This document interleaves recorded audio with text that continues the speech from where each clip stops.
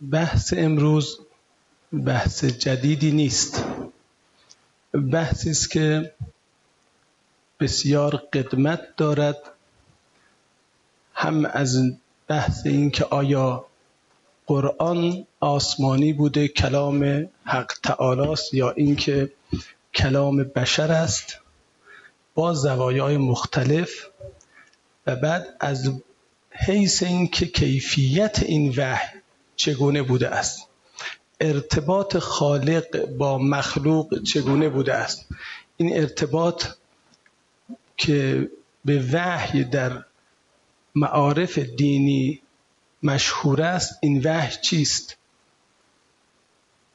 به هر حال این ارتباط از آدم الی یوم قیامت ادامه دارد، اما ما معتقدیم که با خاتم الانبیا این نوع خاص وحی قطع میشه، او خاتم الانبیاست. پس قبول داریم که خداوند به آدم میگوید لا تقربا هذه الشجره. قبول داریم که بعد که نزدیک میشه اهبطوا به او میگوید. چگونه میگوید؟ با چه کلامی؟ شبهاتی که خداوند مگر دهان دارد یا مثل ما میتواند تولید صوت کند؟ میتواند به معنای اینکه بناست، نه توانایی دارد. و شبهاتی که بعضی از بزرگان که انتظار نداریم این گونه شبهات کوچیک رو مطرح کنند که خدا که چشم ندارد، گوش ندارد، زبان ندارد، دهان ندارد، پس چگونه سخن میگوید؟ همه اینها این شبهات سطحی است. به هر حال اگر بناس خداوند وحی بکند، پیامش را برساند، او که به ما یاد داده است چون این سخن بگوییم و ابزار شنیدن داده است و ابزار گفتن و دیدن، او بصیر است و سمیع است و به مراتب بالاتر که به درک ما نگنجد، شنوایی اصلی رو او دارد، بینایی اصلی رو او دارد و گویندگی اصلی رو او دارد. این نمادین است، این مجاز است. ما هستیم در عالم مجاز و خداوند ناگزیر است به زبان اطفال با ما سخن بگوید و همین گفتن و شنیدن با زبان ما سخن گفته است و با عرب حجازی با زبان خودش. اما اشتراکات لفظی رو هم بخوایم، من اشتراک لفظی میخوام بگم دقیقاً. و اوحینا الی ام موسی، آیا به ام موسی هم مادر موسی پیامبر بود؟ آیا همون وحیی که به پیامبر خاتم الانبیا نازل می شود به مادر موسی هم همون وحی است، یا این یک اشتراک لفظی است؟ جنسش فرق دارد، لفظش یکسان است. و اوحینا الی نحل، به زنبور عسل هم وحی کردیم. وحی به زنبور عسل چگونه است؟ به جماد هم همین رو داره که اون وحی تکوینی است، میگیم به او آموخته است غرایزش رو، مسیرش رو، کارش رو بکنه. و مال ما تشریعی است و مسیر باز می شود. ولی چگونه یه موقعی ملک وحی جبرائیل روح القدس می آید، مجسم می شود، حضور پیدا می کند، یک موقع بر دل پیامبرش الهام می شود، یک موقع در رؤیا، که این آخری رو تمام هم و غم آقای دکتر سروش که جسارت نکرده باشم که استاد بنده بودن، حداقل جایگاه استادی رو رعایت کنم، بر این تأکید دارند. خب با رؤیا هم خداوند پیامش رو رسونده به ابراهیم خلیل. اسماعیل هم میگوید صدقت الرؤیا. خداوند هم تصدیق میکنه رویای پیامبر رو که این رویای صادقه است. به پیامبر هم دوبار با رویا سخن گفته است، پیام داده است. به ابراهیم هم با رویا، با یوسف پیامبر هم با رویا. پس رویا جایگاهش جداست. یک قسم ارتباط با رویای صادق است، یک قسم ارتباط با الهامات و مکاشفات و علم حضوری است، یک قسم هم وحی است، تا جایی که وقتی بر پیامبر عظیم الشأن ابوالانبیا ابراهیم نازل می شود، در واقع جا میخوره پیامبر که این ملک اومدن مجسم شدن در حضورش. و قبل از او بر لوط، اونجا نه تنها بر لوط که بر قوم نابکار فاسق لوط هم مجسم میشن ملک و دیده میشن، که طلب استمتاع جنسی از اونها دارند. پس این ملک میتواند مجسم هم بشود. این از تعالیم قرآنی، بحث عقلانیشون بدیم بعداً همه این مراحل رو بگذرونیم. میخوام بگم سوالات چی است. تمام این مراحل اگر در قرآن وحی بر زنبور عسل بر مادر موسی که غیر پیامبر است، پیامبر نیست، بر انبیا با رویای صادقه با الهامات، همه اینها هست. میرسیم به پیامبر. حالا آیا این چیزهایی که داده های قرآن هست لفظی است و با همین لفظ بر پیامبر خاتم نازل شده است یا نه رویاست، به تعبیر بعضی ها الهام است، مکاشفه است، شهود است و او به زبان خود و با کلام خود و کلماتی که خود انشاء کرده است پیام الهی رو رسونده. آخرین بحثی که کسی مثل دکتر سروش میفرماید مثل نی است. بعضی ها میگویند انفعال کامل است. پیامبر منفعل است، یک آنتن گیرنده است، منتقل میکند، از خود چیزی ندارد، انفعال کامل. بعضی ها میگویند نه، فعالیت کامل است، فعال است و این رو خود ایجاد میکند. بعضی بین این دوتا میگویند قابلیت رو دارد، یعنی این هر آنتنی نیست و میتواند بگیرد و به اونجا برسد و مثل آقای دکتر سروش قابلیت هایی داشته باشد، اهدافی داشته باشد. حالا اینها به مکاشفاتی هم میرسد، به جایگاه بلندی هم میرسد و اون رویاها رو حالا میاد همون خواسته های زمان محمد امین بودن است، حالا میآید به تصویر میکشد و بیان میکند چیزایی که در رویا دیده. بحث های مفصلی که حالا اینجا میخوام باز بشه، اینا رو میخوام باز بشه، این سوالات. و نهایتا در یه جایی برخلاف این دکتر سروش در جای دیگه اشتباه میکنه، میگه مثل نی است. میگه بشنو از نی چون حکایت میکند و از جدایی ها شکایت میکند. میگه بشنو این نی چون حکایت میکند. میگه همین نی. مولوی هم الهام داره، مولوی هم بهش به نوعی وحی میشه و همه این شعرا هم همینطوره، الهام داره برش و داره این حکایتش رو باز میکنه. بعد در ادامه همین نی میگه نی یک سر پنهان دارد در دهان نیزن که در اون میدمد و یک سر پیدا که شما میبینید در اون صدا از او در میآید و خطایی اگر باشد، اینجا خطای دکتر سروشه، از نی است. یعنی نبی رو تا نی تقلیل داده، بعد خطا رو برگردن نی انداخته. اگه نی شد که شما همه میدونید آن سازی که از او در میآید نوت‌ها رو همه رو نیزن ایجاد میکنه. اون نفخه اوست و نفخ را من روحی است.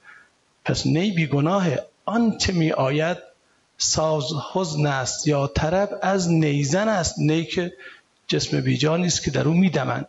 اما اینجا دکتر سروش همه میگه مقصر نی است. اگر خطایی اتفاق بیفته در این انتقال ماره نیه. خب من اینو متوجه نشدم، چطور میتواند بیاری وحی رو بگی تا حد نی بیاری پایین و بعد آخر مقصر رو نی بدانی، نه آن که بر نی دمیده است. این دو من متوجه نشدم، حتما بایستی خود ایشون باز کنم این بحث ها.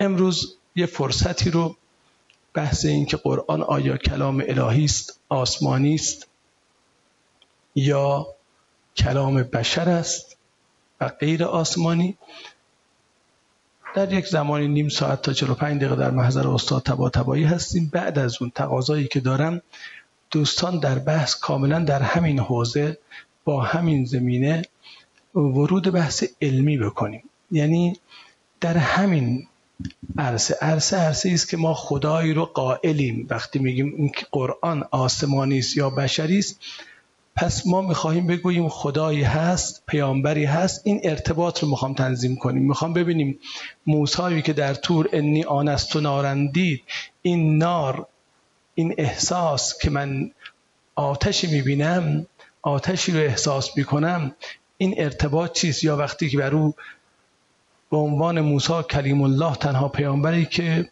خداوند مستقیم بدون واسطه ملک و روح القدس و جبرائیل سخن گفته، وقتی بر او تجلی کرد و خر موسی صعقا، چه شده است؟ تو همین حوزه اشکالات رو دوستان، یک موافق یک مخالف، بیان صحبت کنن و بحث خواهشن علمی باشه. زمانی که تشریف میارن پای تریبون آزاد، دو مقوله هست. اولا مختصر تا میشه خلاصه کنیم.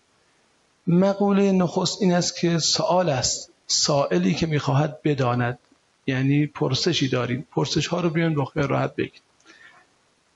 مقوله دوم موافق و مخالف نظریه متفاوتی دارید، هیچ اشکال نداره، یک مخالف و یک موافق بیان و این موضوع یا رد کنن، مستشکل اشکال مطرح میکنه،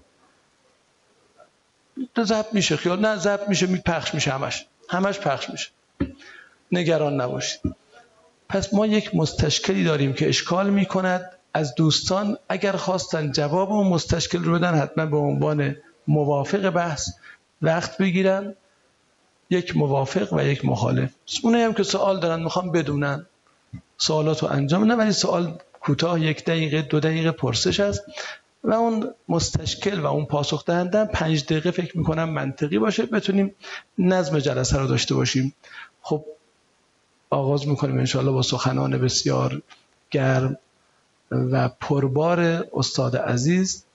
بعد از سخن ایشون وارد بحث هماندیشی میشیم.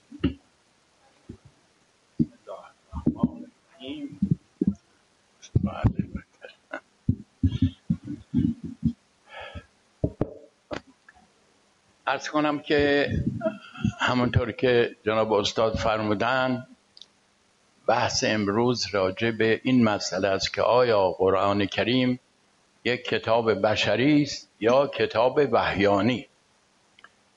ولی چون در مقدمه فرمایشاتشون اشاره به مطالب جناب دکتر سروش کرده بودن، بد نیست یک اشاره کوتاهی هم من بکنم. هرچند جناب آقای نیکویی به ما وعده دادن که در یه جلسه مفصلی راجع به نقد مطالب سروش هم بنده عرایضی بکنم. انشالله امیدواریم که زودتر اون جلسه به پا بشه و صحبت بکنیم. ببینید، مشکل اساسی تئوری رؤیاهای رسولانه این که دکتر میگه چون رؤیا بوده، حوادث مربوط به پیامبر و شنیدن نبوده، رؤیا بوده، لذا متن رو باید رؤیاگونه تفسیر کرد. خب رؤیا، اگر این میگه اقیم الصلاة، اگه بخوایم رؤیاگونه تفسیر کنیم یه چیز دیگه در میاد، آتو الزکا یه چیز دیگه در میاد. مسئله اینه. بعدم وقتی بهش میگن خیلی خوب آقا این کتاب خوابنامه پیامبر اسلام به قول شما، حالا معنیش چیه؟ ما میخوایم عمل کنیم. میگه من فقط آمادم اعلام کنم این خوابنامه است، معنیشو من نمیگم و وظیفه من نیست، دیگران باید بگن.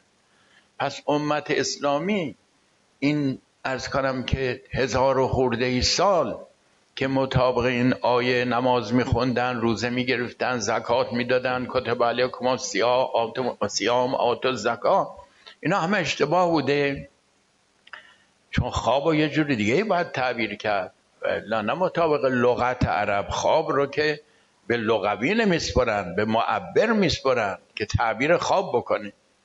نه خودش میگه معانی تمام قرآن چیه، نه میگه که تاکنون معبری پیدا شده که تمام قرآن رو از بای بسم الله تا سین و الناس تعبیر کرده باشه، همطور مردم معطل گذاشته.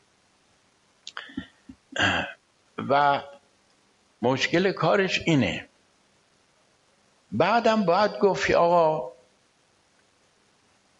اگر قرآن به شکل رؤیاست و تعبیر میخواد، واسه تعبیر که ضابطه ای نداریم، هر کسی یه جور میتونه تعبیر کنه. حالا اگر حمل به لغت و اعراب کنی، خب لغت معنی داره، ما رو میتوانیم به سنگ نمیتونیم تفسیر کنیم، باید به آب. سنگ رو باید حجر بگیم، هر کلمه معنی خودشو داره. ولی رؤیا ضابطه نداره. اگر واقعا این وحی رؤیا بوده و منظور این بوده که این رؤیا تعبیر بشه، چجوری؟ بدیم ابن سیرین تعبیر کنه، بدیم فروید تعبیر بکنه، بدیم کی تعبیر بکنه؟ معبر رو هم تعیین نمیکنه که اون بیاد تعبیر بکنه که آقا مراد قرآن از این آیات اینه. و بعد این سوال مطرح میشه پیامبری که خواب دیده و کتابشو باید تعبیر کرد، نه اینکه حمله به لغت کرد، چرا یه ضابطه‌ای در دست مردم واسه تعبیر خواب نذاشته که آقا مطابق این ضابطه تعبیر بکنید این کلمات منو؟ همینطور یه خوابنامه فرستاده و رها کرده مردم به حال خودشون. بعد چرا خودش برخلاف تعبیر خواب قرآن رو تفسیر کرده؟ اقیم الصلاة رو به 2 رکعت نماز صبح تفسیر کرده، به 4 رکعت نماز ظهر تفسیر کرده، به 4 رکعت نماز عصر تا آخر. آتوا الزکات رو به اینکه زکات از مالتون انقدر بدین. کتب علیکم الصیام رو، روزه رو، ماه رمضان رو اینطور عرض کنم خودداری کنید، از خوردن آشامیدن و چه این حرفا. چرا مطابق رؤیا تفسیر نکرده پیامبر؟ سنت پیامبر مفسر قرآنه، پس چرا خودش نکرده این کارو؟ اقلا یه نمونه‌ای که آیات قرآن رو به صورت خواب تعبیر بکنه که ما نتیجه بگیریم که بله همینطور که پیغمبر ما این کار کرده ما هم دنبالش رو بگیریم، از اول تا آخر قرآن رو تعبیر. اینشه مشکل دکتر سروش اینه، یه چیزی تئوری ناقص مطرح کرده، تکلیف کسی رو روشن نمیکنه. خودش هم گفته معبر این خوابها من نیستم، من فقط آمدم اعلام کنم که اینا خوابه که پیغمبر دیده. و بعد خوابهام 2 دستن، بعضی خوابها عیناً مثل اون چه که دیده شده واقع میشه، تعبیرش مصداق خارجیشه، یه معنی دیگه غیر از ظاهرش نداره. مثل که پیامبر خواب دید پس از مدت‌ها که در عرض کنم که مکه وارد نشده بودن جلوشون میگرفتن، لقد صدق الله رسوله الرؤیا بالحق لتدخلن المسجد الحرام آمنین. خدا این رؤیا رو رؤیای حق قرار داد، شما داخل مسجد الحرام میشین. پیغمبر خواب دید که داخل من و همونطور هم شد. یعنی تعبیر رؤیا چیزی نبود جز وقوع رؤیا، معنی دیگری نداشت. ولی ایشون این حرف هم قبول نمیکنه، میگه اصلا معانی این آیات به لسان تعبیر رؤیا یه چیز دیگه میشه. آخه چی میشه؟ بگو چطور این 1400 ساله هیچ کسی نفهمیده، یه مفسری پیدا نشده که به سبک تعبیر رؤیا از اول تا آخر تعبیر بکنه، ماها خیالمون راحت بشه، بگیم خب این قرآن و این آقای مفسر، بقیه رو دیگه رها بکن.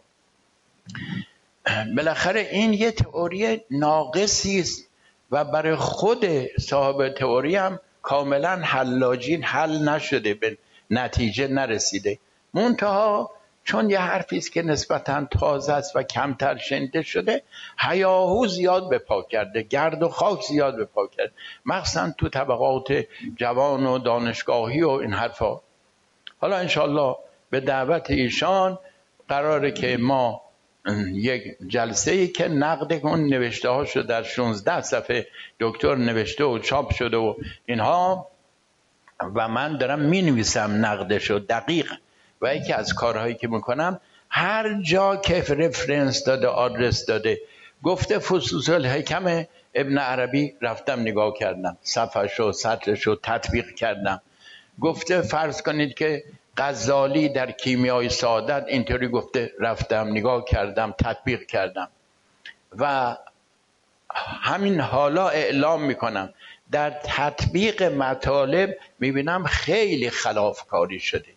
یعنی اونی که غزالی گفته اصلا اونو نیاورده، بریده، یه قسمتشو بریده، بقیهشو هیچ نیاورده، نگفته که اگر بقیهشو میآورد غزالی گفته اون چه که دیگران در خواب میبینن انبیا در بیداری میبینن و وحیشون در بیداری است. مخصوصا تو کتاب کیمیای سعادت که به فارسی غزالی گفته. همینطور از دیگران که نقل کرده من همه رو یک کیکی دقیق چک کردم و تطبیق کردم. حالا انشالله در اون جلسه صحبت میکنیم. بحث ما اینجا تمام شد، برگردیم به اصل بحث. ببینید معمولا در گذشته و اونچه که تو ذهن همه هست این است که علمای اسلام برای اینکه اثبات بکنن قرآن به کتاب وحیانی است، به این آیاتی که تحدی کرده، یعنی دعوت به مبارزه کرده، دعوت به این که اگر شما میتونید مثل این کتاب بیارید، به این آیات استدلال میکردن. این آیات هم تو قرآن مفصله. در بعضی از آیات که عرض کنم که فأتوا بسورة من مثله ان کنتم فی ریب مما نزلنا علی عبدنا فأتوا بسورة من مثله. نمیخوام همه آیاتشو بخونم، بقیه هم از همین قبیله. اگر شما در شک هستید از اون چیزی که ما بر بندمون نازل کردیم، خب شما هم هماوردی کنید، شبیه این بیارید، مثل این بیارید. شما هم بشرید، اونم بشر. عرض کنم حتی دعوت کرده که جمع بشید، جن و انس کمک کنید همدیگه رو، بیارید سوره نظری. علمای اسلام تا حالا به این موضوع خیلی اعتنا داشتن و دلیل می آوردن. جناب ایشان به این مسئله ایرادی دارن و یک نوشته هم دارن که الان جلوی آقای بله به من دادن. بله و حرفای صحبت‌های منطقی داره، حرفای علمی داره که خب باید پاسخ داده بشه. منم حاشیه‌ای براش گذاشتم. راه ما این راه نیست. چرا؟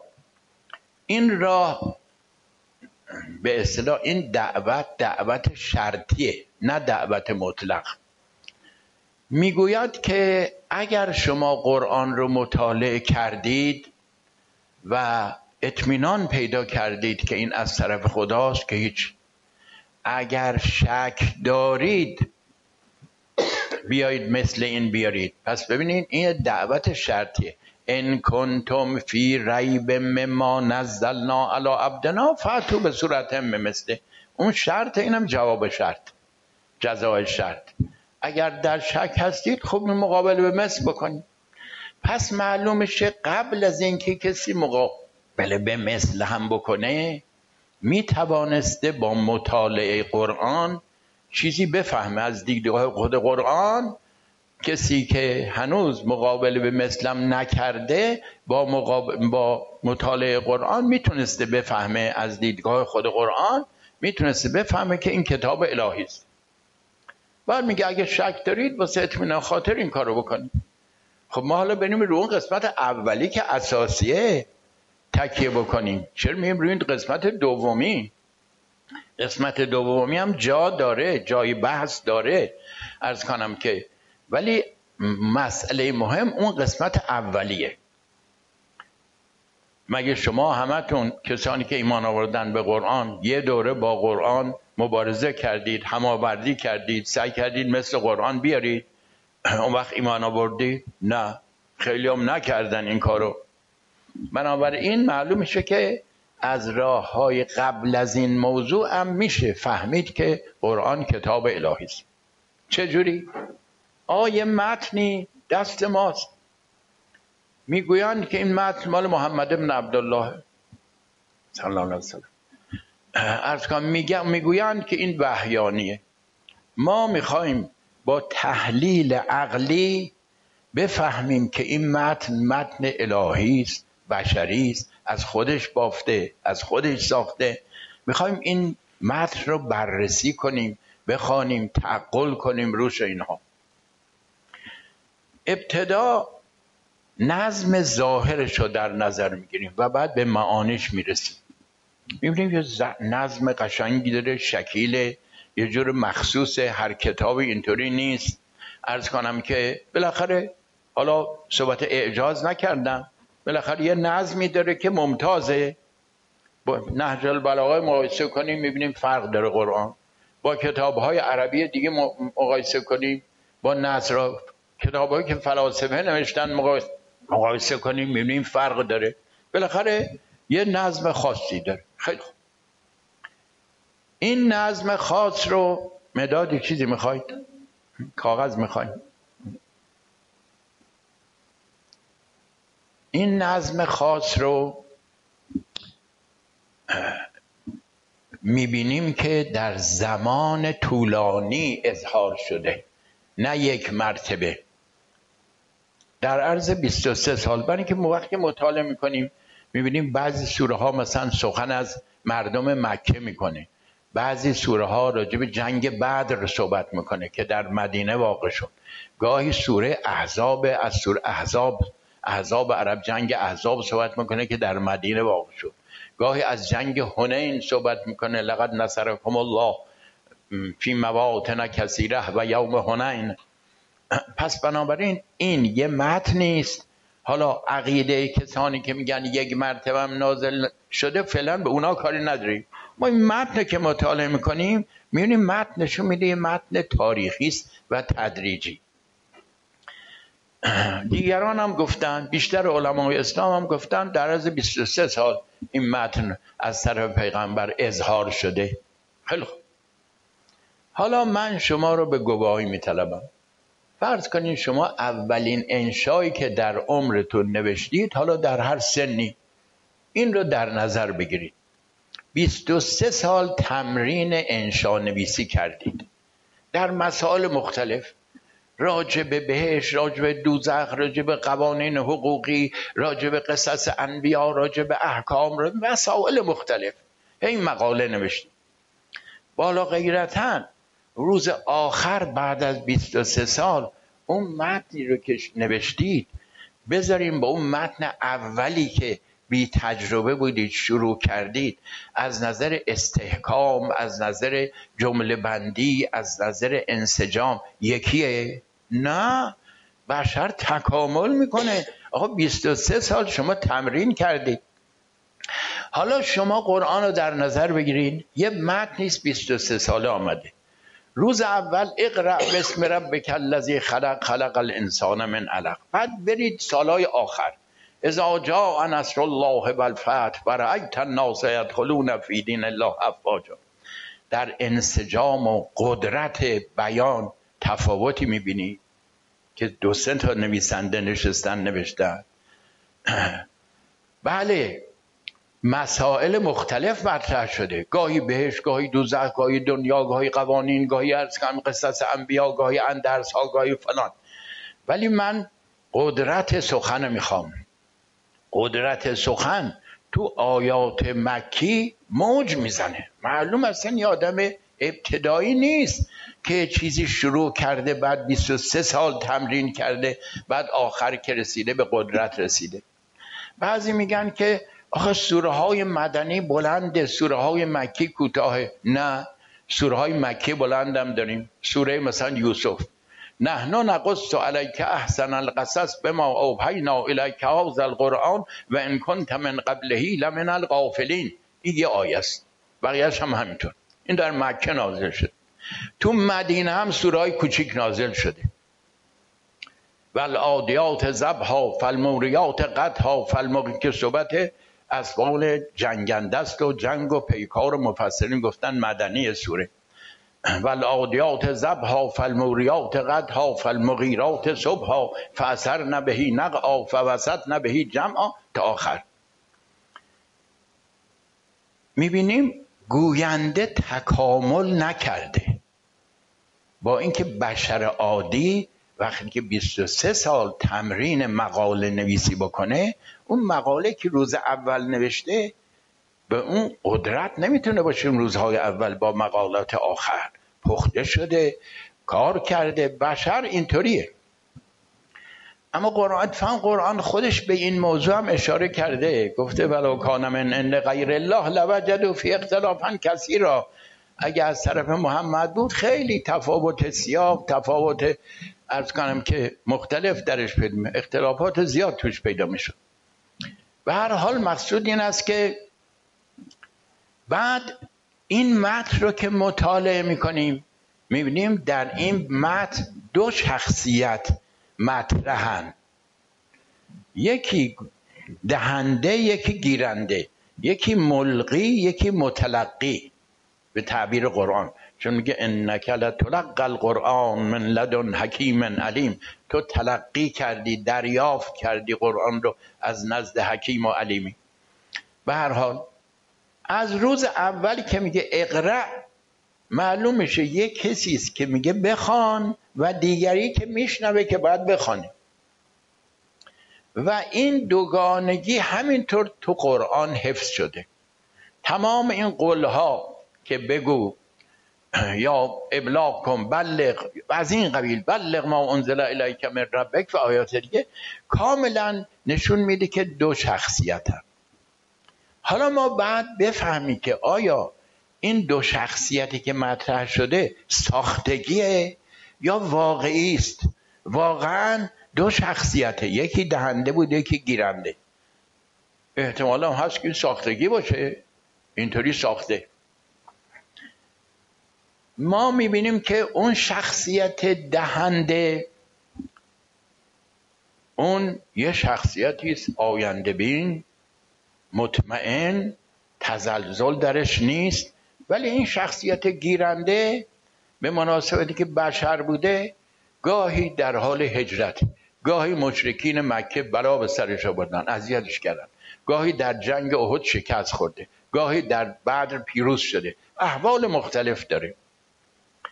ولی دو شخصیت که مطرحه، اون شخصیت دهنده در اون دوران‌هایی هم که پیغمبر در سختی و اینها بوده که فصبر ان وعد الله حق، صبر بکن، وعده خدا حق است، پیروزی بالاخره خواهد رسید. انا لننصر رسلنا فی الحیات الدنیا و یوم یقوم الاشهاد، ما رسولانمون یاری میکنیم هم در این دنیا هم در روزی که گواهان قیام کنن، یعنی قیامت. ولی عرض کنم که گیرنده گاهی ناراحته، محزون میشه از صدمات که خورده. اون دهندهش میگه ولا تحزن علیهم، بر اینها اندوهناک نباش، ولا تک فی ضیق مما یمکرون، از مکر اینها در تنگی نباش، ما ناظر کاریم، ما تو رو تأیید میکنیم.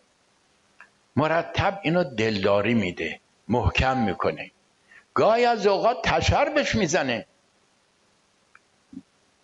یا ایها النبی لما تحرم ما احل الله لك تبتغی مرضات ازواجک. هان ای پیامبر، چرا بر خود حلال میکنی، حرام میکنی چیزهایی که خدا بر تو حلال کرده و رضایت زنان تو از این راه میجویی؟ پیامبر یه دسته اومدن عذر آوردن که ما معذوریم، نمیتونیم در این بسیج عمومی شرکت کنیم. پیامبر هم گفت خب راست میگن، بهشون اجازه داد. توبیخش میکنه، عفا الله عنک، خدا عفو کند از تو را از تو درگذرد. لما اذنت لهم، چرا اجازه به اینها دادی؟ گاهی خیلی شدیدتر، ولولا ان ثبتناک، اگر ما تو رو ثابت قدم نگاه نداشته بودیم، لقد کدت ترکن الیهم شیئا قلیلا، نزدیک بود یه چیز کمی به اینها متمایل بشی، آوانس بدی به مشرکین. اذن لأذقناک ضعف الحیات و ضعف الممات، در آن هنگام 2 برابر عذاب زندگی و مرگ رو به تو میچشوندیم. من کاری به تفسیرهایی که ادعی میکنن که از ظاهر آیات خارج میشن کاری ندارم.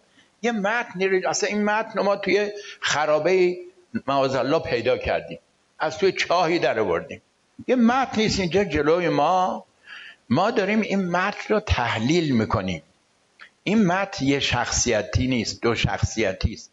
ببینید من دارم الان صحبت میکنم با شما راجع به موضوع خاصی که وحی نبوی باشه. هوا گرمه، درها بسته است، یه مرتبه وسط سخنم میگم آقا اون در رو باز کنید، اون در رو باز بکنید، هوای قدری خنک بشه. مثلا عرض کنم که 2 مرتبه برمیگردم به صحبتم. این معلومه یه گوینده هست، یه مخاطبی. قرآن نگاه کنید تو سوره مثلا قیامت میگه حالا اون آیاتشو نخونم از اول چون مفصله. عرض کنم فاذا برق البصر و خسف القمر و جمع الشمس و القمر یقول الانسان یومئذ این المفر کلا لا وزر الی ربک یومئذ المستقر ینبأ الانسان یومئذ بما قدم و اخر بل الانسان علی نفسه بصیره ولو القی معاذیره.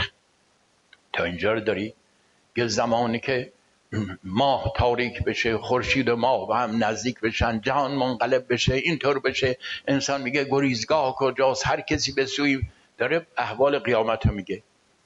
یهو میگه لا تحرک به لسانک لتعجل به، زبان تو به وحی تند و تند نگردان، تند نخون وحی رو تا شتاب کنی. ان علینا جمعه و قرآنه، جمعش به عهده ماست، قرائتش به عهده ماست.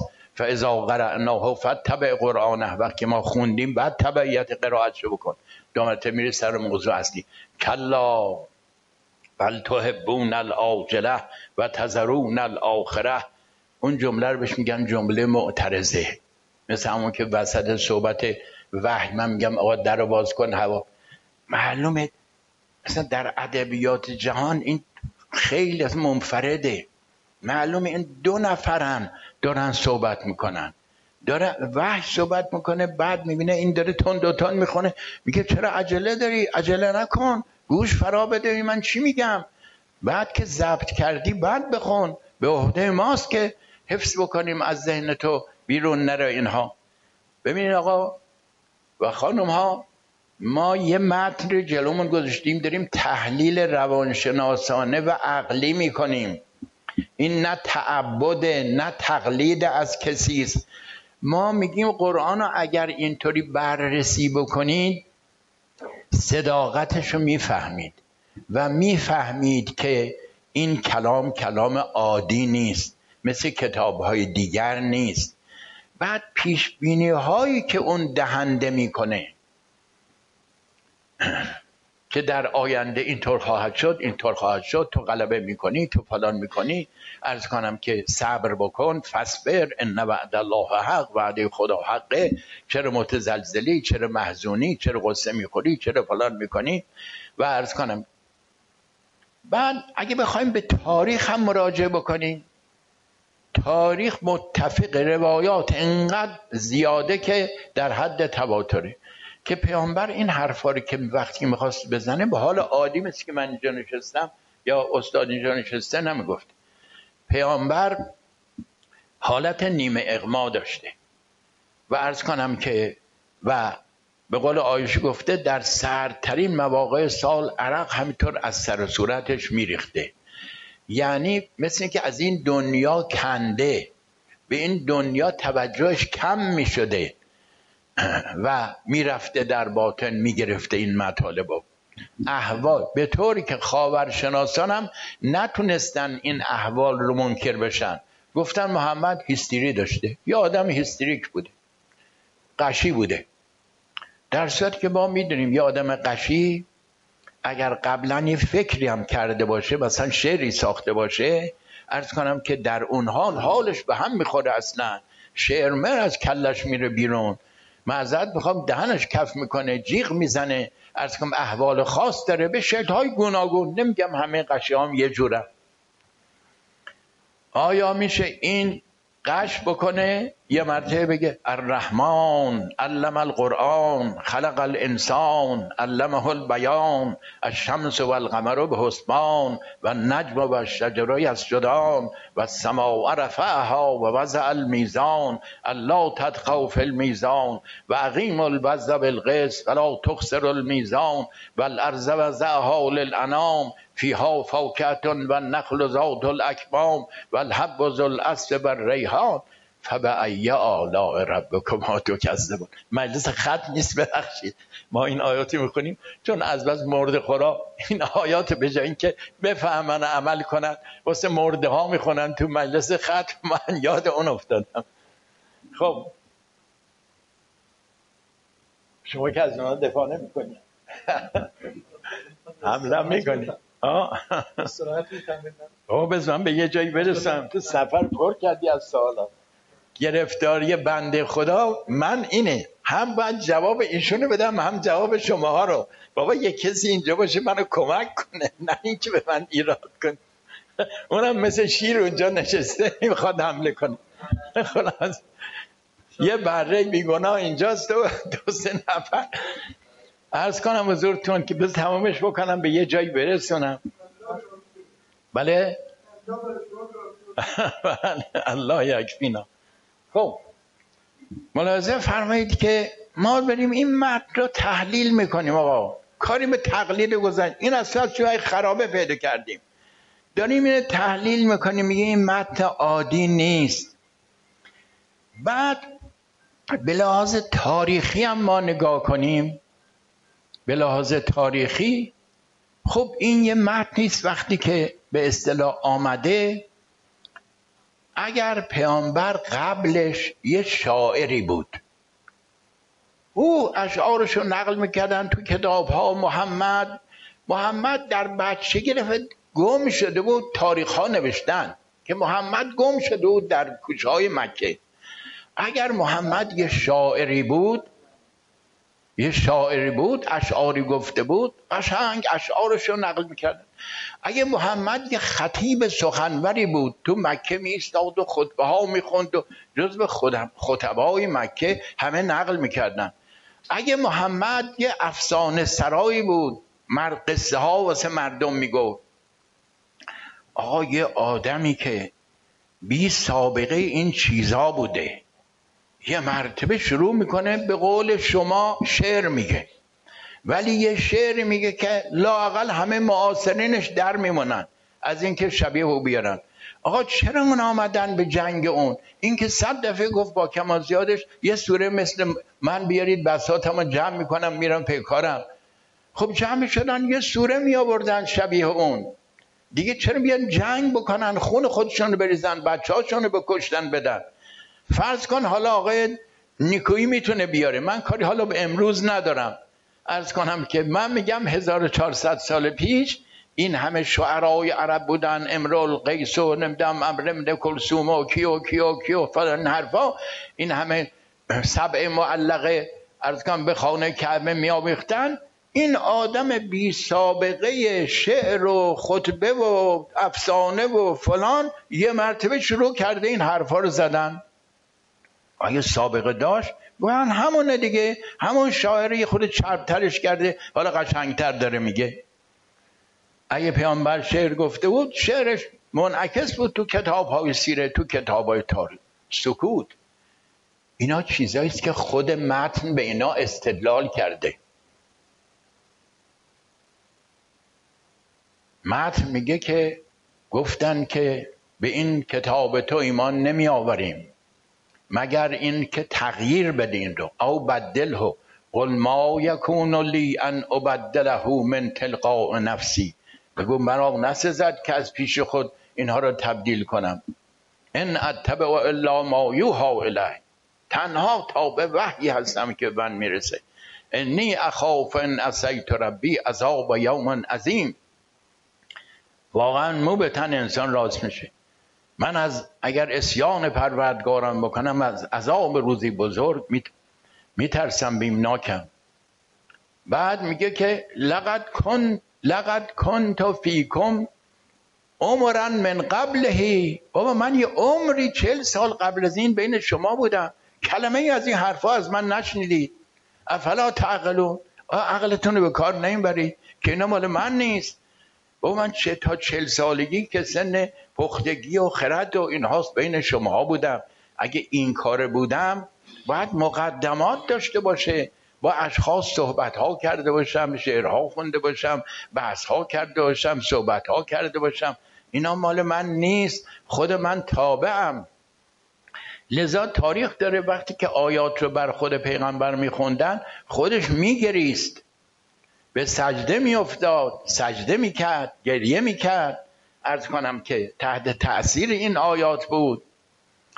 بعد اشخاصی هم که دور ورش بودن همه اشخاص ساده گولخور نبودن، مثل علی ابن ابی طالب کسانی بودن شما نهج البلاغه رو کم نگیرید که کم هم نمیگیرید. واقعا وقتی انسان میخونه اینه افلاطون و ارسطو اینها، حالا من نمیگم بیان زانو بزنن که قلوب کردیم مبالغه کردیم، واقعا مطالب نهج البلاغه خیلی عظیمه. وقتی که توی توحید میره عرض کنم که انشاء الخلق انشاء و ابتدأ، به هر حال یه همچین اشخاصی هم بودن، اشخاصی اینا هم کم نبودن. اونتا ما چون محیط شیعیست فقط خطب امیرالمومنین رو شنیدیم، ولی نه در این حد. البته صحابه دیگه هم بودن، مطالب مهم ازشون نقل شده، خطبه های قوی نقل شده. به هر حال منظور این است که اینطوری خیلی مسئله ساده ای هم نبود که همه گول بخورن و فریب بخورن. اینها سوابق پیغمبر رو دیده بودن، محمد امین میدونستن او رو. عرض کنم که حالا چون ایشون میخوان این تومار بزرگو علیه من باز بکنن، من اینقدر ساکت میشم، بعد انشالله جواب خواهم داد. این رشته سر دراز دارد. این بحث مفصل تحلیل عقلی و علمی قرآن، تا اینکه بفهمیم که قرآن کریم کتاب غیر عادی است، غیر بشریه. اون وقت منشأش چیه؟ از کجا آمده؟ جن آورده این رو؟ فرشته آورده؟ اینا رو همه رو خود قرآن تعیین میکنه.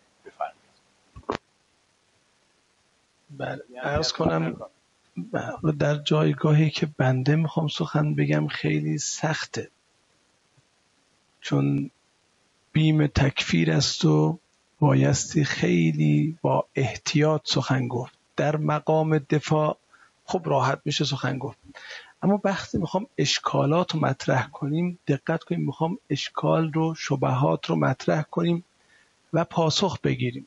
این باید عوض کنم. بله چشم. اون میکروفون قرمز رو هم درست کنید. خب اون اشکالاتی که بحث نخست استاد بود، بحث مطالب دکتر سروش، میخوام بگم این که رویاهای رسولانه دکتر سروش حاصلی دارد فعلا ندارد، برای اینکه ایشون میپذیره کلام الهی است اما به صورت رؤیا بر پیامبر نازل شده. وقتی پذیرفتی کلام الهی است، حالا شکلش رویاست، رویای صادقه است، الهام مکاشفه است و وحی لفظی است، تفاوتی نمیکنه، بایستی مقید به این کلام باشی. یعنی در واقع جناب دکتر سروش فقط این آجره رو لغو کرده، جسارت کشیدن بیرون نداره، گذاشته به نفرات بعدی که من لغوش کردم گفتم رویاست، شما بیان بکشیدش. اما این دفاعی که ما میکنیم که اگر رؤیا باشد نیاز به معبر دارد، این دفاع کامل نیست.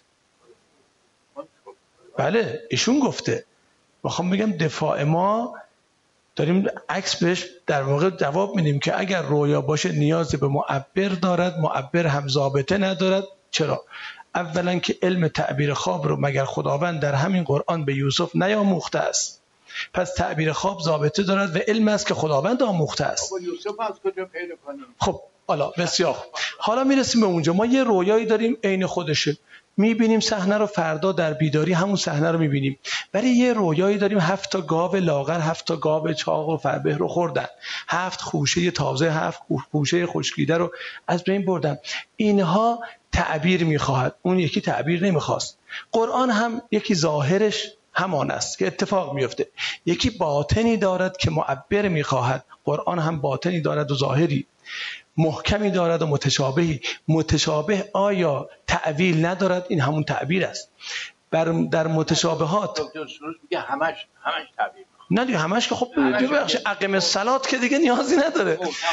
پس در متشابهات اگر ما نیاز به تعویل داریم و نیاز به راسخون فی العلم داریم و تا راسخون فی العلم نباشند نمیتوانیم تعویل رو بفهمیم. و امام صادق تعبیر قرآن سروشو نمیگم، نه الان من دارم اینو میگم جواب ما ناقصه، باید اینو تکمیلش کنیم که آقا اساساً رؤیا هم میتواند بخشی از پیام‌های الهی بندش باشه، کما اینکه بر مادر موسی است، بر یوسف است، بر ابراهیم است، بر پیامبر خودمان است. تمام این مطالبی که شما فرمودید همه درست، همه درست. میکروفون قرمز رو بگین زیاد کنه. این تعبیرهایی که در قرآن آمده همش علمناه و تعویل الاحادیث، از قول خدا آمده که ما به یوسف تعبیر احادیث رو یاد دادیم. وحی مادر موسی رو که شما میگین، اون میگه که اوحینا الی ام موسی، ما وحی کردیم. ما باید اگر قرآن رو خوابی بدانیم، رؤیایی که قابل تعبیره، کسانی رو پیدا بکنیم که وحی بهشون میاد که خدا گفت. ولی خواب و هر کسی، هر عالمی یه جور تعبیر میکنه، هر کسی یه جوری تعبیر میکنه، هیچ ضابطه‌ای هم شرع نداده. خب پس اگه قراره که خدا باید بگه، لازم بود پیغمبر اسلام یه وحی داشته باشه که حاصل رویاهاشه، یک قوانینی هم از سوی خدا گذاشته باشه کنار این وحی که مطابق این تعبیر کنید. یا ائمه بگه آقا این قرآن همش رؤیاست، ائمه این رؤیاها رو برای شما باز میکنن. ائمه هم یه کتاب مشخصی، یه عرض کنم نوشته مشخصی ازشون باشه که عرض کنم مطابق اون ما بگیم که بله ائمه این آیاتو. بله یک روایاتی از قول ائمه آمده تحت عنوان باطن قرآن. مثلا یکی دو نمونهش برای شما میگم. میگوید که عرض کنم که ان الله لا یستحیی ان یضرب مثلا ما بعوضه فما فوقها. خدا شرم نداره برای هدایت مردم مثل به یه پشه‌ای بزنه یا فوق پشه، یعنی که در همون پشه هم آیات خدا هست. روایت باطنی آمده این پشه علی ابن ابی طالب، ما فوقه هم رسول الله. اصلا توهین به علی و رسول الله که او رو به منزله پشه کرده. بعد ما فوقه ها رو گفته رسول الله. این ما فوقه ها یعنی بالاتر در کوچکی. خب خدا شرم نداره به پشه مثال بزنه، معلومه به فیل هم شرم نداره. اون ما فوقه ها یعنی ما فوقش در کوچکی، یعنی حتی کوچکتر از پشه. تو رسول خدا رو گذاشتی تو ما فوقه ها، از علی پایین تر آوردی. غلط. این یه کسی از آیون اخباری ها اسمشون رو میخوام بیارم، تفسیر نوشته از کام ائمه باطن قرآن رو تفسیر کردن. و لیل اذا یغشا نوشته قسم به عمر زمانی که خلافت علی رو در ظلمت وجود خودش پوشاند. من تو خیابون دیدمه، سلام علیکم آقای فلان، اسمشو نمیارم، روحانی است، در یه جایی هم امامت داره. گفتم شما و لیل رو چی تفسیر کردید باطنشو؟ گفت قسم به عمر که در ظلمت حکومتش علی رو پوشاند. گفتم قسم به اشیاء مبارک و مقدس میخورن، به نعمت ها میخورن. کسی دیدی به پیت خاک رو به قسم بخوره؟ گفت نه. گفتم عمر که از نظر شما بزرگترین جنایتکار و ظالمه، قسم به عمر ابن خطاب معلومه چه خیلی مقام مهمی داشته، خدا به وجود مقدسش قسم خورده. یه فکری کرد، من طبق روایت تفسیر کردم. بنده خدا علیکم به درایه لا به روایه. خود امیرالمومنین گفته بر شما باید به فهمیدن، نه وجه رو به روایت کردن. فان روات العلم کثیر و رعاته قلیل. راویان علم زیادن، علی اونایی که میفهمن کمن. اینجور روایات آمده که علمای متبحر شیعه مثل شیخ مفید اینا گفتن اینا ساخته باطنیه است، به اسم حضرت صادق علیه السلام اینا رو بافتن و ریختن. بنابراین کو اون تعبیر قرآنی که از اول تا آخرش امامان گفته باشن و فرقه امامیه هم تلقی به قبول کرده باشه و که ما از رو اون این خوابنامه رو تفسیر بکنیم، تکلیف اونو بدونیم. آقای دکتر سروش هم که یه کلمه این وسط انداخته و به هم گذشته رفته، این خوابنامه است. معنیش چیه؟ نمیدونیم. المعنا فی بطن شاعر. آقای استاد، استاد وارد یه بحث مفصلی شدن، بحث دیگری. میدونم بحث این است که تفسیر رو بخوام ببینیم ائمه میخواهند بکنن الراسخون فی العلم چه کسانی هستن، بحث دیگه است. ما الان تو همون مقوله وحیانی بودند، آسمانی بودن و بشری بودن بمانیم. خود ائمه فرمودن روایات ما رو با قرآن تطبیق کنیم، اگر مخالف بود نپذیرید. خب ما از کجا بفهم با معنی قرآن رو باطنشو که ما نمیدونیم؟ استاد گفتم ما نمیفهمیم. این بحث مفصله. بنابراین اون روایات اگه باطن قرآنه نمیتونیم با ظاهرش تطبیق بکنیم، برای اینکه ظاهر یه چیز دیگه است، باطنش یه چیز دیگه است. این قاعده بزرگ از بین میره که ائمه فرمودن روایات ما رو با قرآن تطبیق بکنید، موافقشو بگیرید، مخالف رو رد کنید.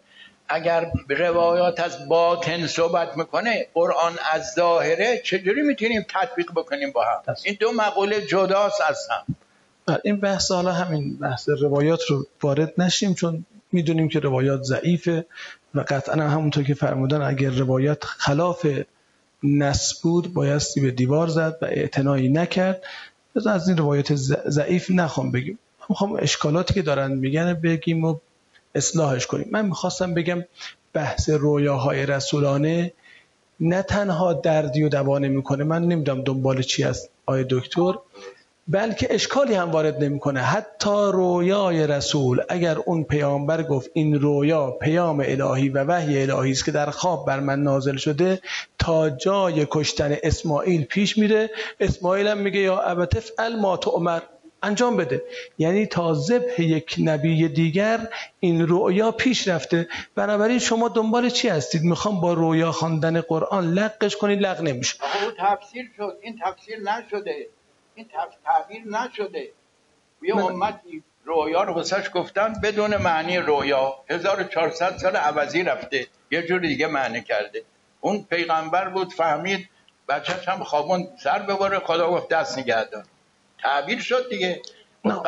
حالا من یه سوال دارم، اگر واقعا به هر طریقی، نحوش مهم نیست، گفت ما فقط بین 20 هرتز تا 20,000 هرتز ما گوش ما شنوایی داره، یعنی دامنه خیلی محدودی از دامنه فرکانس های صوتی و شدتش هم بین 40-50 دسیبل خیلی خوبه، بقیهش آسیب میرسونه، رسید به 120 دسیبل ممکنه پرده گوش ما آسیب ببینه. من یه سوال دارم از شما، آیا پیامبر خوابهای عادی هم میدیدن؟ پیامبر اسلام مثل بشر عادی، قل انما انا بشر مثلکم، خواب عادی هم میدیده؟ از کجا بفهمیم این خوابهای عادیش بوده، خوابهای الهی نبوده؟ حالا ادامهش میخوام به همین برسم. حالا ما پس بنابراین اگر ادعای او رو که من رسولم و ما علینا الا البلاغ و ما علی الرسول الا البلاغ المبین، که خدا میگه بر رسول جز بلاغ مبین و آشکار نیست و اونم میگه بر من جز بلاغ نیست، من رسانندم، اگه ادعای اینو میخوام بپذیریم فرقی نمیکنه چه جوری. خب این نمیتونین از متن ثابت کنیم، برای اینکه ما به متن ایراد داریم که این خوابهای عادی پیغمبر بوده، شما باز هم از این متن میخواید ثابت بکنین نه این اینطور نبوده. خود این متن ما میگیم خوابهای عادی بوده، اشکال به خود این عبارت وارد میشه. مثل کسی بخواد از قرآن ثابت کنه قرآن دست نخورده، آیه بخونه، اون بعد خارج از قرآن ثابت بکنه که قرآن دست نخورده، ولی آیه بخونه میگن همین آیه دست خورده. ببینید از کجا میگه این آیه دست نخورده؟ اگر کسی پذیرفت، دکتر سروش پذیرفته میگه این کلام خداست، بعد نوبت میرسه. از کجا پذیرفته؟ دکتر سروش نه اعلام میکنه تو همونجا، میگه ما قبول داریم. وقتی قبول دارید دیگه شکلش مهم نیست. دیگه قبول حالا هر جور به هر طریق از همین قرآنی قبول دارین که زیر سوالش بردی، چطور قبول داری؟ نمیشه قبول بکنی. حالا میرسیم، پس حالا من در موضع نفش قرار بگیرم، اینطوری دفاع فایده نداره. حالا میخوام برسم به تحدی قرآن. از این میگذریم، مثلا از مسئله رویاهای رسولانه سروش میگذریم، چون برای من مهم نیست. اگر پیام الهی به هر طریقی بیاید، اگه تو پذیرفتی دیگه فایده‌ای نداره، دیگه پذیرفتی پیام خداست. ما میام تو منکرین. حالا میرسیم به این که اصلا تحدی قرآن، بله تحدی کرده که یک آیه 10 آیه نه سوره مثل این بیارید، فأتوا به صورت یا 10 آیه مثل این 10 سوره. بله من میخوام بگم این تحدی قرآن رو حالا حافظ قوی تر کرده، یعنی دیگه اون عدد رو هم محدود نکرده، گفته ندیدم خوشتر از شعر تو حافظ به قرآنی که اندر سینه داری. و از قرن 8 تا الان کسی نتونسته یه حافظ دیگه بیاره. آورده، من میخونم الان شعرشو، خودم هم گفتم.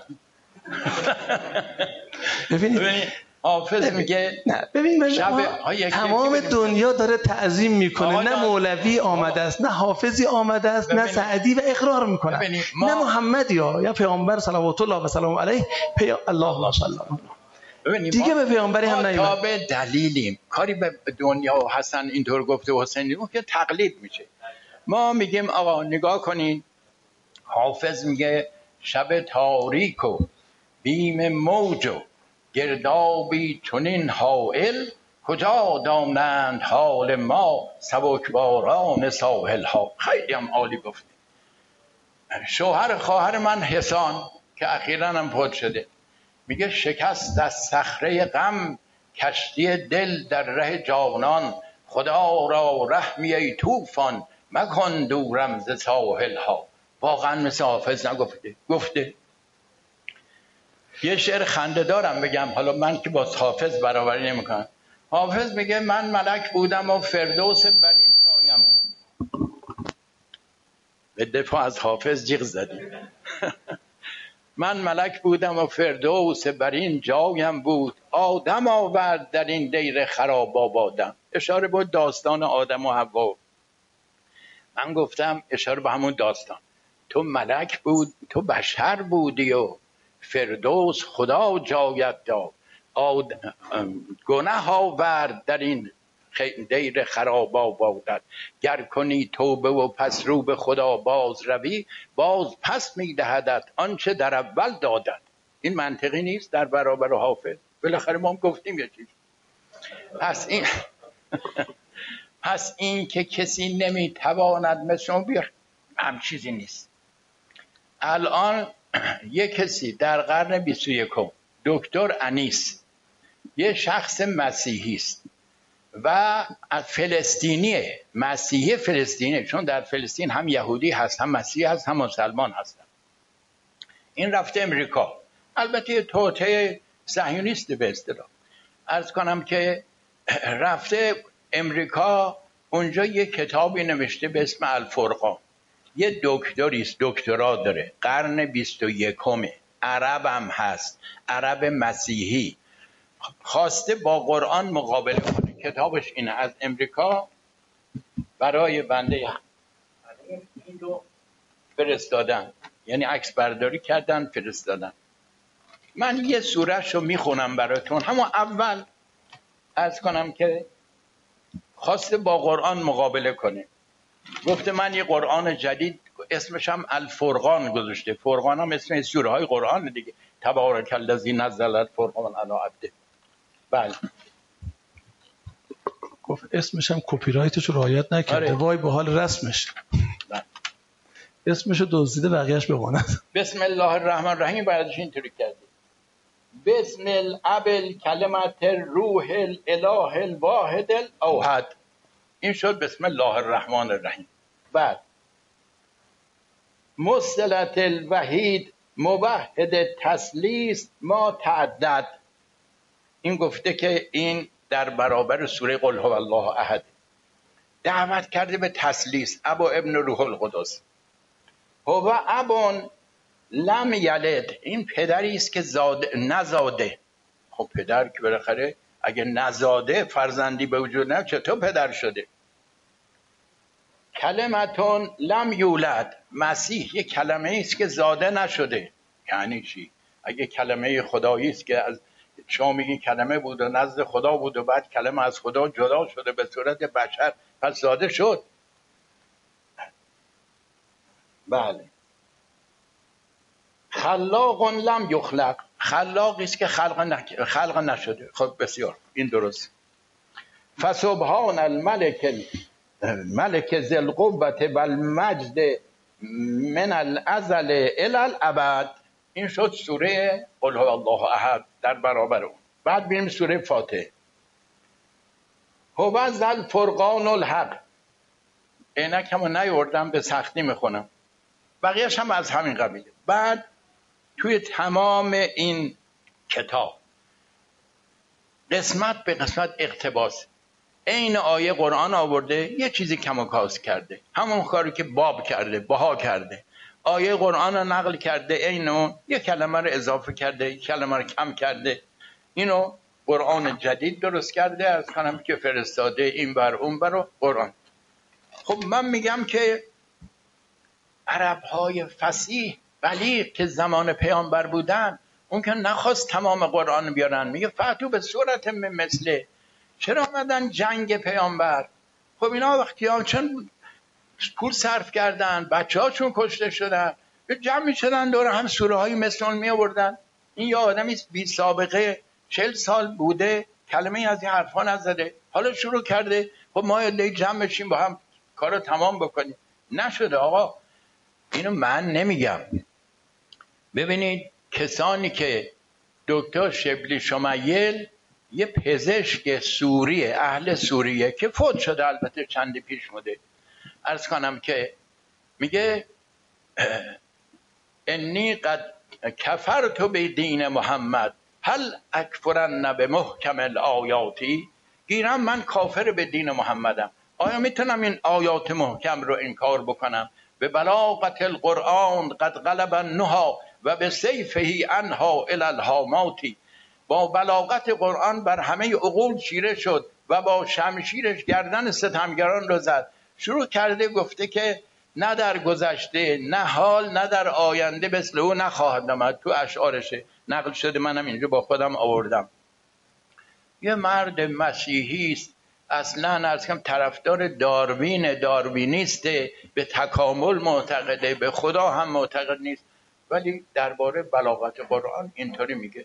بعد از اهلش شنید، اونا که عربن، اونا که اهل قرآن هستن، اینطوری قضاوت کردن. شما نگاه کنین، عرض کنم که جناب مولوی اشعارش حکیمانه است، ولی تمام نگاه کنید کتابی که مرحوم فروزانفر نوشته، احادیث مثنوی، آیات تمام از قرآن، از احادیث نبوی گرفته، و الا شعرش وزن قشنگی نداره، خیلی جاها وزنش بی ربطه. خودش هم گفته من شاعر نیستم، در یه شعرش گفته من شاعر نیستم، خواسته مطالب عرفانیشو بگه. یا فرض کنید که مثلا فردوسی، قبل از فردوسی دقیقی اشعاری درباره داستان‌های قدیم ایران گفته بوده، چند هزار بیت شعر گفته، فردوسی دنبال کرده اون رو. عرض کنم هر شاعری که سبکی داره دیگران آمدن رو اون سبک. غزل مگه دیگر شاعران نیومدن؟ دو بیتی، رباعی، این همه شاعرها آمدن. ولی قرآن حالا خوب یا بد، از سوی خدا یا غیر خدا، یک کتاب منفرد از صدر اسلام، نه نهج البلاغه به این سبکه، نه صحیفه سجادی به این سبکه، نه شعرهای عرب شعرشون به این سبکه، نه مقالات عرب ها، یک کتاب مخصوص خودش. خودش هم گفته نیاوردید ولن تفعلوا، هرگز نخواهید توانست بیارید. ان لم تفعلوا ولن تفعلوا، حالا که نیاوردید هرگز هم نخواهید. این کتاب منفرد مونده دیگه، همه عالم هم قبول داره که قرآن در سبکش و در کارش یک کتاب مخصوصه. ما هم همین رو میگیم، یک کتاب خاصی. احوال پیامبرش هم مطالعه میکنیم، میبینیم تا 40 سالی که شروع کرد حرفا زده، نه شاعر بوده، نه خطیب بوده، نه روزخون بوده، نه قصه گو بوده، نه فلان بوده. عرض کنم که همچین کاری کرده. ما این کارو خدا میدونه. به هر حال مستشکلین باورهای ما رو ندارن، ما داریم اینجا تمرین میکنیم بحث‌های مستشکلین رو. حالا من این چند تا رو بگم و سریع برم. اونی که اشکال میکنه واقعا باید بپذیریم که از نظر ادبای ایران و از نظر جهان امروز حافظ تکرار نشده، مولوی هم تکرار نشده. بله این دوتا هرچی دارن از قرآن دارن، اما قرآن هم تکرار نشده و نخواهد شد، یعنی قطعا کسی نمیتونه. این دوتا هم از اون قرآن دارن، اما باید بپذیریم باید در مقابل جوون ما که میره بهش سلاح بدیم. مسلح این دعواها ما اینه که تجهیز بشیم. اگرم میگیم که اگر من عند غیر الله بود لوجدوا فیه اختلافا کثیرا، همون آقای دکتر سروش دعواش سر اختلافاته، ناسخ و منسوخ رو به رخ میکشه و بعد بحث میکنه که اصلا پارادوکس به از جاها.